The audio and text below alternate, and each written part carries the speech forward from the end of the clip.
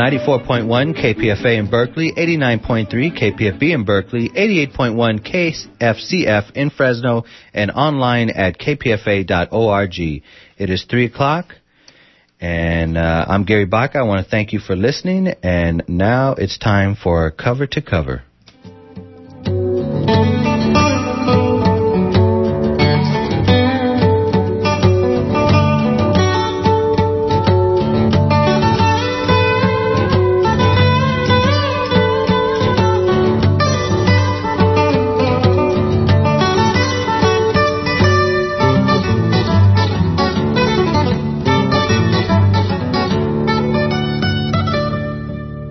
Good afternoon and welcome to Open Book, Friday's edition of Cover to Cover. I'm Amelia Gonzalez, and today we're speaking about the upcoming annual festival Reorient, which is a production of short plays about the Middle East produced by Golden Thread Productions.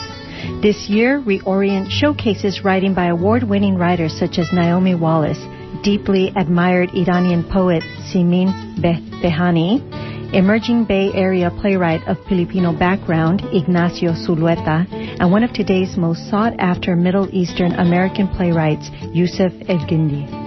To tell us about the plays that are premiering as part of Reorient are Torange Yekizarian, who is the artistic director of Golden Thread Productions, and Ignacio Zulueta, who is based here in the East Bay, Oakland, and is a member of the San Francisco Playgrounds Writers Pool, and was the 2004-2005 Zeep Space Studios Turnasol resident. He is presenting the Philippines for the first time with the play 22 Minutes Remaining. Welcome Ignacio Zulueta and Torange Yekizarian to KPFA. Thank you, Amelia. Thank you for the invitation to be here. It's a pleasure. Let's start with talking about Reorient. You're featuring 5 plays that reflect the diversity of the region. Torange, would you give us a brief description of the different plays? Yes, absolutely. The vision of Reorient Festival is to present diversity in content and style. And each year the plays are very different from each other, and I think in many ways reflect sort of the state of the world and the artist's response to what's going on. And this year is no different. We have 5 plays. The Yusef's play, The Monologist Suffers Her Monologue, is really about identity politics from a Palestinian woman's perspective.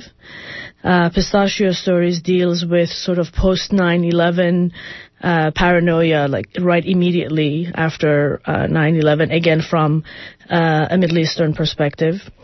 2 Minutes Remaining, I'm sure Ignacio will talk about more, but it takes place last summer during the latest war on Lebanon. And Between This Breath and You by Naomi Wallace is really a very sort of enigmatic exploration of the Palestinian-Israeli conflict from a very personal perspective. Now, unfortunately, in politics, there's a lot of polarization in terms of you're either on one side, you're on the other. You know, we've been here at KPFA, given that we present the Palestinian side more so than mainstream, we've been called the KPLO many times. And I wanted to get your take on that. How do you present through the arts the complexity of the issues? Well, it's not easy. It's challenging because I think if you really focus on if you focus too much on the politics, then you lose on the artistic side. For us, first and foremost, the most important thing, for example, in terms of selecting plays, it has to do with the artistic merit of the piece. In case of plays, you know, is it dramatic? Are the characters written as three-dimensional, complex characters? And does it, you know, offer opportunities for experimentation on stage or visuals and things like that. Having said that, obviously our company, Golden Thread Productions, is dedicated to exploring Middle Eastern cultures and identities. And we live in a country where the information that we receive about this region is very much skewed. Now, we can't ignore that. So a lot of what informs our decision-making, I think, is a response to to the already sort of biased representation and the already sort of stereotypical representation of people from the Middle East. And so that does mean that to an average American or to who is informed only by mainstream news media about the Palestinian-Israeli conflict, for example, the way we present or the stories and characters that we present may come across as pro-Palestinian, for example. It's really always a matter of perspective. I think the country's notion of the center is far more right politically. Yeah, totally. Far more conservative than the country itself would admit. Mm-hmm. And to come, and we all know this living in Berkeley and California, to suddenly come and present what you feel is balanced sometimes points out just how far, just how progressive your politics are in contrast to someone else who really doesn't realize how far right the middle of the road is. And I think the notion of balance is also a trap, or is often used as a trap. The reality of our situation is that the issues in the U.S. are not presented in a balanced way. And when you're talking about people's stories and characters and conflicts, it's not so much about balance. It's about truth. It's about being true to the situation and dealing with characters that are three-dimensional and complex. The whole notion of objectivity is some people are afforded more objectivity than others just by the mere color of their skin or their culture and so forth here in this country. But I did want to just press a little bit on context, mm-hmm. because I think that's what we're talking about when we're talking about what's the context that a U.S. audience might take these plays. Where does that come in for a theater company dealing with such a controversial area of the world? I think it forces us to provide a lot of background information.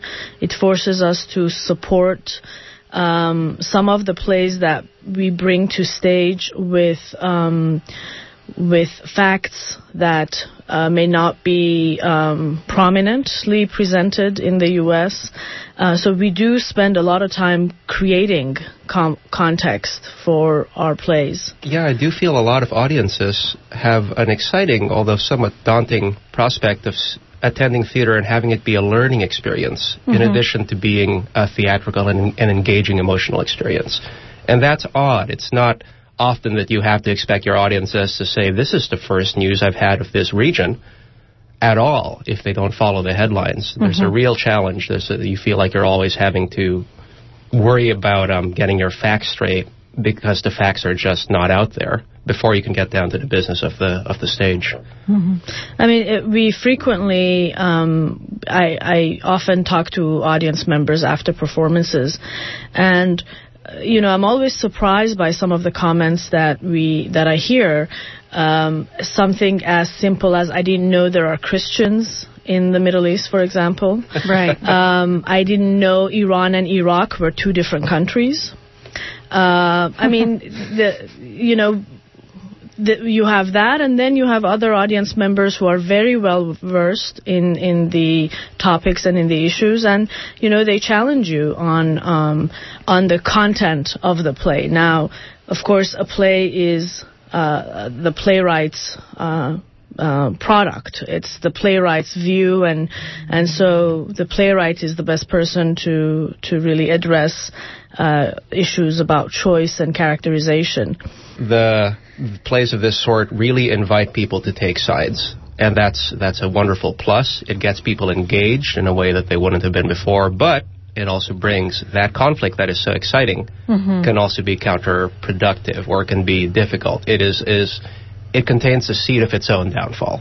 You just heard the voice of Ignacio Zulueta and Torange Yegesarian, and they're talking about the showcasing of 5 plays having to do with the Middle East that has started last night and will be playing through February 3rd.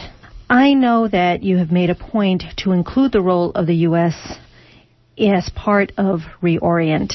Do you think that generally that has been part of the dialogue and the general sentiment of this country as Americans seeing themselves as part of what is happening there outside of the military? Well, if it hasn't, I think it really should. I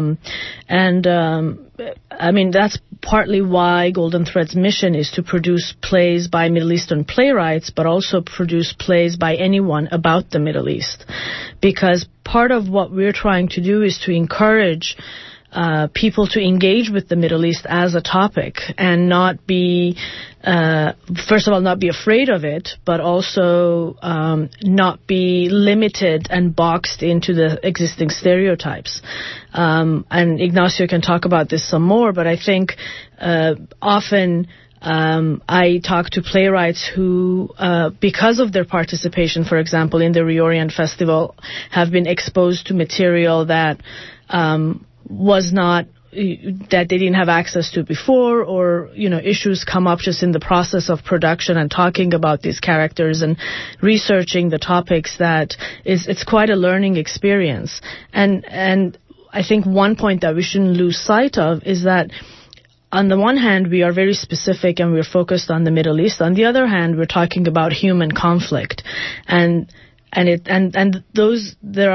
issues are universal issues. I think there's something extremely valuable about an American audience member watching, you know, a Lebanese woman's story and realizing that in fact they share the same issues. You know, she has problems with her son. You know, I have problems with my son. They have, you know, these are human conflicts.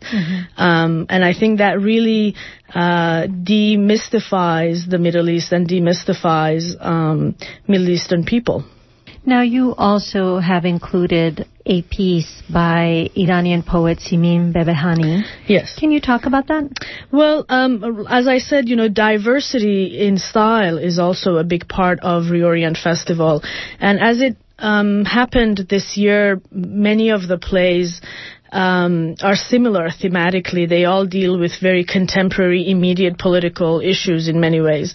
And I was looking for something that would offer some stylistic diversity to the evening. And working on a play is one of my favorite theater experiences. And being familiar with the work of Simin Behbahani and knowing about how visually inspiring her poetry is and how dramatic and theatrical it is, I was inspired to search for a piece that might have relevance, at the same time offer some opportunities to play around with sort of style, theatrical style. And this is a poem that's being presented in a sort of a abstract way by three actors. So it's certainly not a poetry reading by any means. Titled I Sell Souls. I Sell Souls.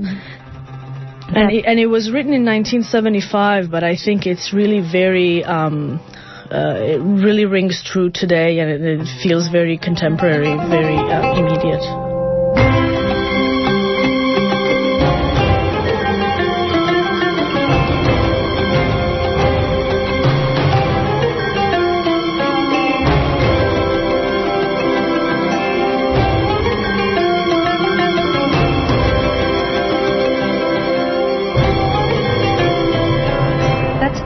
Of Torange Yegesarian, and she's here with Ignacio Zulueta, both of whom are joining me to talk about the upcoming premiere of Reorient, produced by Golden Thread Productions, which showcases 5 short plays exploring the Middle East. Reorient is opening this weekend, as a matter of fact, opened last night, but will be playing throughout January till February 3rd. We'll give you more information about that. Also, later on in the show, we'll be giving away 2 pairs of tickets, so do stay tuned. You're listening to Cover to Cover Open Book. I'm Amelia Gonzalez.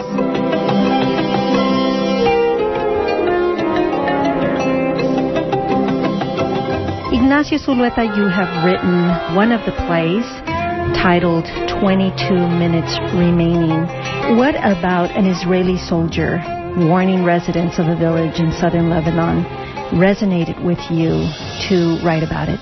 I think the first thing that affected me, and indeed the first thing that moved me to write about it, is the fact that it is drawn from an actual event, at least as reported in the Jerusalem Post, but that notwithstanding, that it came from an actual article. There was a July 27th article during the war that actually related this incident.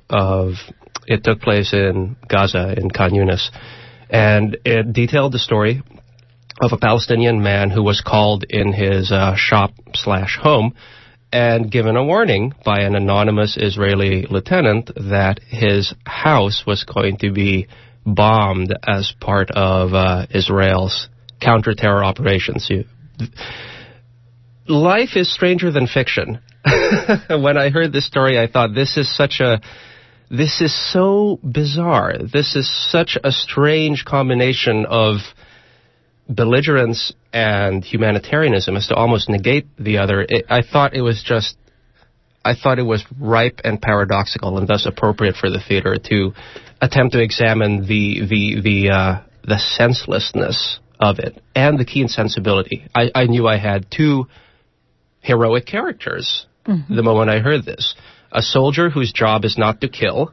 I thought, that's a soldier I could write about. That's somebody who everyone has a stereotype of the military as being unprofessional and callous, and I wanted to write a story that challenged that. And this woman as well. I wanted to there is something really stirring about the passive resistance, the resistance in the face of overwhelming odds, that I felt I could put these two characters on stage together, admire them both, and at the same time still regret the tragedy of their conflict. Prior to us recording this interview, you shared with me that the play is about this communication, this connection that takes place without either one of your characters looking at each other. Talk about that. It is a distancing effect that I hope increases the desperate intimacy of the situation. These characters, as they find out they have a tie, they have far more commonality, even if it's just intransigent stubbornness. They have far more to do with one another than either of them would care to admit.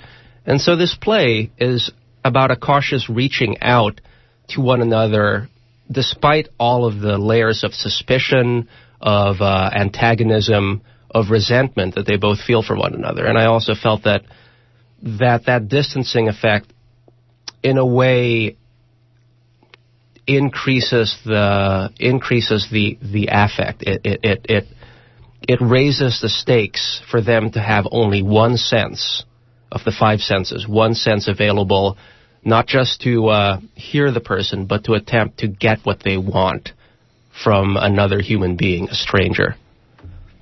That being said, it was my director definitely raised his eyebrows quite a few times when looking at the notion of having two characters on a stage who can never touch, who can never look each other in the eye, who can never do all those subtle, essential theatrical gestures, which is the whole point of putting on theater rather than reading a novel.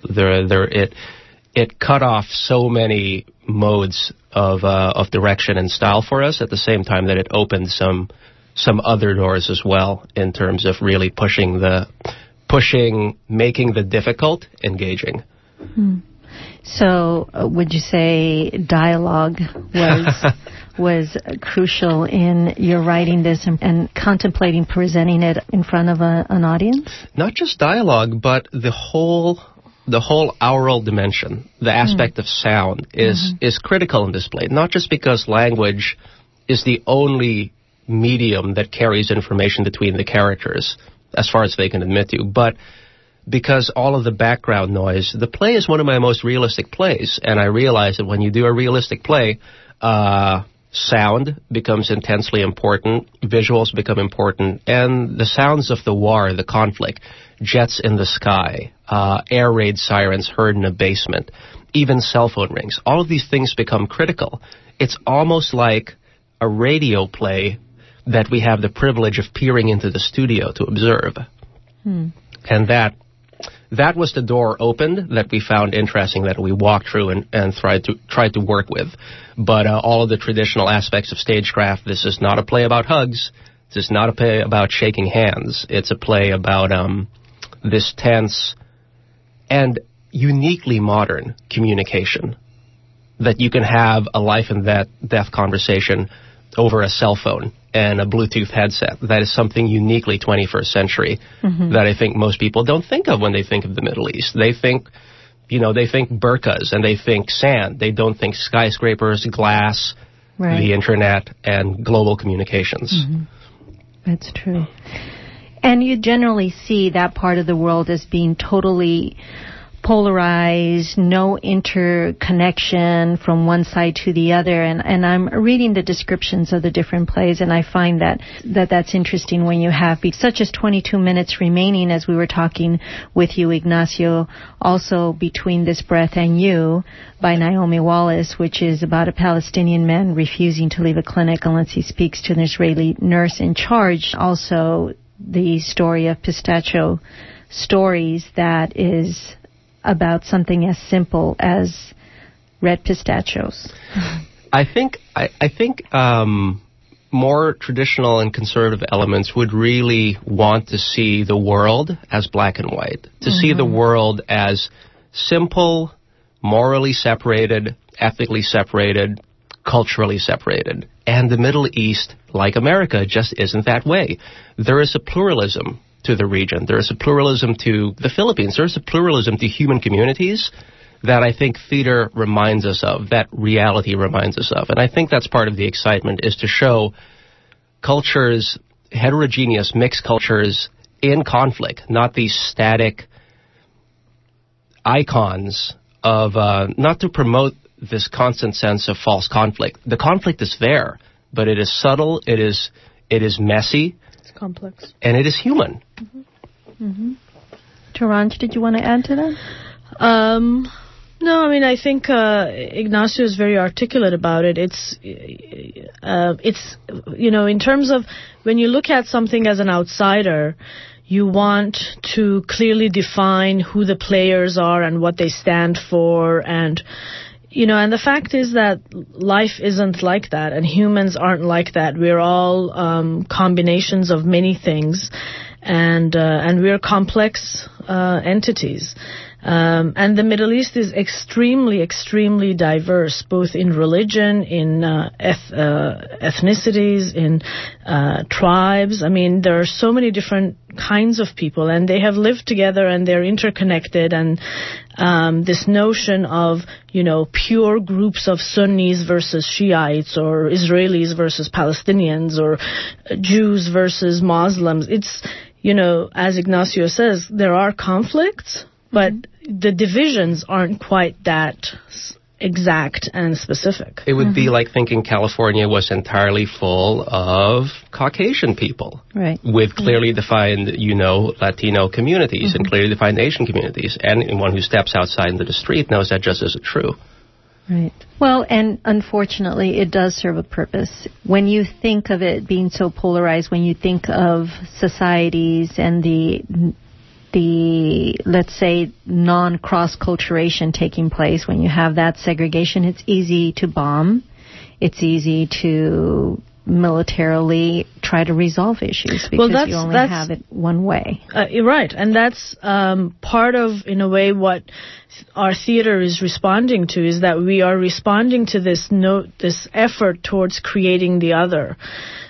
That, we are not the other. The people from the Middle East, the region, all the different people that live there, we, in many ways, are just like you, is what, the theater, on the one hand, we don't want to reduce the differences or simplify the issues. On the other hand, it's important to emphasize the universality of our experience as human beings. That we all suffer the same way, we all experience joy the same way. Because in a way that really helps you see what's at stake. When you strip away the notion of inevitability or a manifest destiny or any of the things that people would like you to believe, you see that a struggle about land can be resolved by people as long as you're willing to treat both participants as people with legitimate grievances.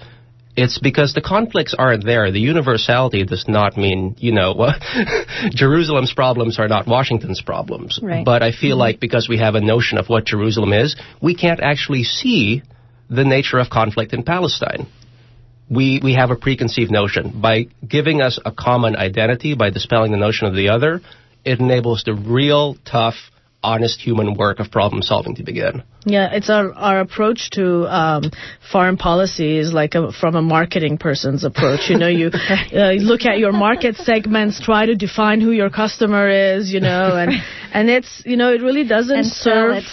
Yeah, and kill it. That's right. Yeah. What kind of bomb would best suit this customer in this segment? You've been listening to Taranj Yegezarian, who is the artistic director of Golden Thread Productions, and Ignacio Zulueta, who is one of the playwrights, whose play is one of the short plays that are premiering as part of the 8th Annual Festival Reorient. Thank you so much for joining us. Thank you, Amelia. Thank you, Amelia. It's been a wonderful chance to talk about what we care about. Reorient has opened last night and will be showing through February 3rd at the Magic Theater, which is located at Building D at Fort Mason Center in San Francisco. For more information, you can call 415-626-4061 or visit Golden Thread's website at www.goldenthread.org. The folks at Golden Thread have been kind enough to give us a couple of pairs of tickets. Let's give them to the 5th and 8th caller, and you can call 510-848-4425. And again, if you're the 5th or 8th caller, you can get a pair of complimentary tickets for Sunday's performance of Reorient, which will be taking place January 27th, and that's at 7 p.m. Again, this is for January 27th's performance, Sunday of Reorient. Please wait until Free Speech Radio News starts to call in. And again, I'll be giving them to the 5th and 8th caller. You've been listening to Open Book, Friday's edition of Cover to Cover. If you have any questions or comments about what you've just heard, feel free to drop me a line at Amelia, Amelia, at kpfa.org. I've been your host, Amelia Gonzalez. Thanks for listening.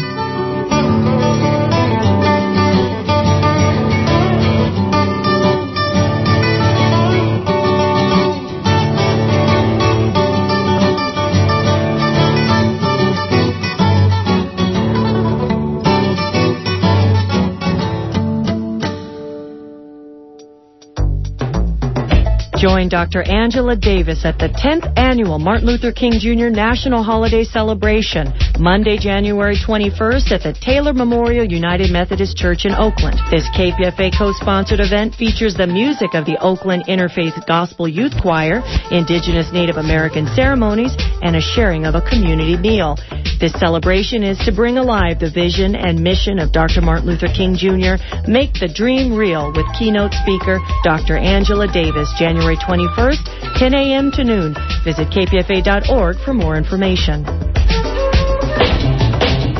Yo soy Silvia Ledesma. Yo soy Julieta Kuzmin, aquí con La Raza Chronicles, Crónicas de la Raza, bringing you noticias en español and in English. Música, poesía.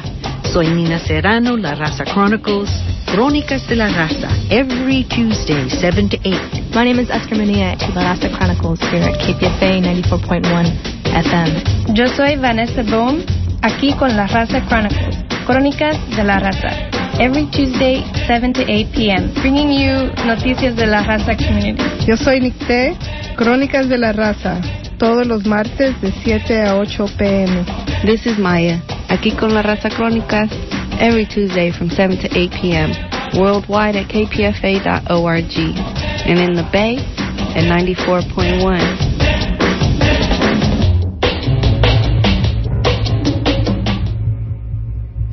The president of Earth Policy Institute, Lester Brown, deemed one of the world's most influential thinkers, will describe survival strategy for civilization on Thursday, February 7th at First Congregational Church, 2345 Channing Way in Berkeley, beginning at 7:30.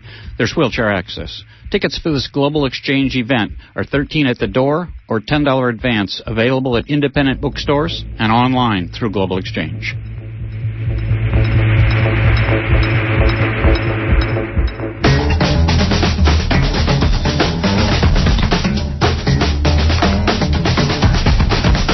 This is Free Speech Radio News for Friday, January 11, 2008. From KPFK in LA, I'm Aura Bogado. Activists around the world mark the 6-year anniversary of the arrival of the first inmates at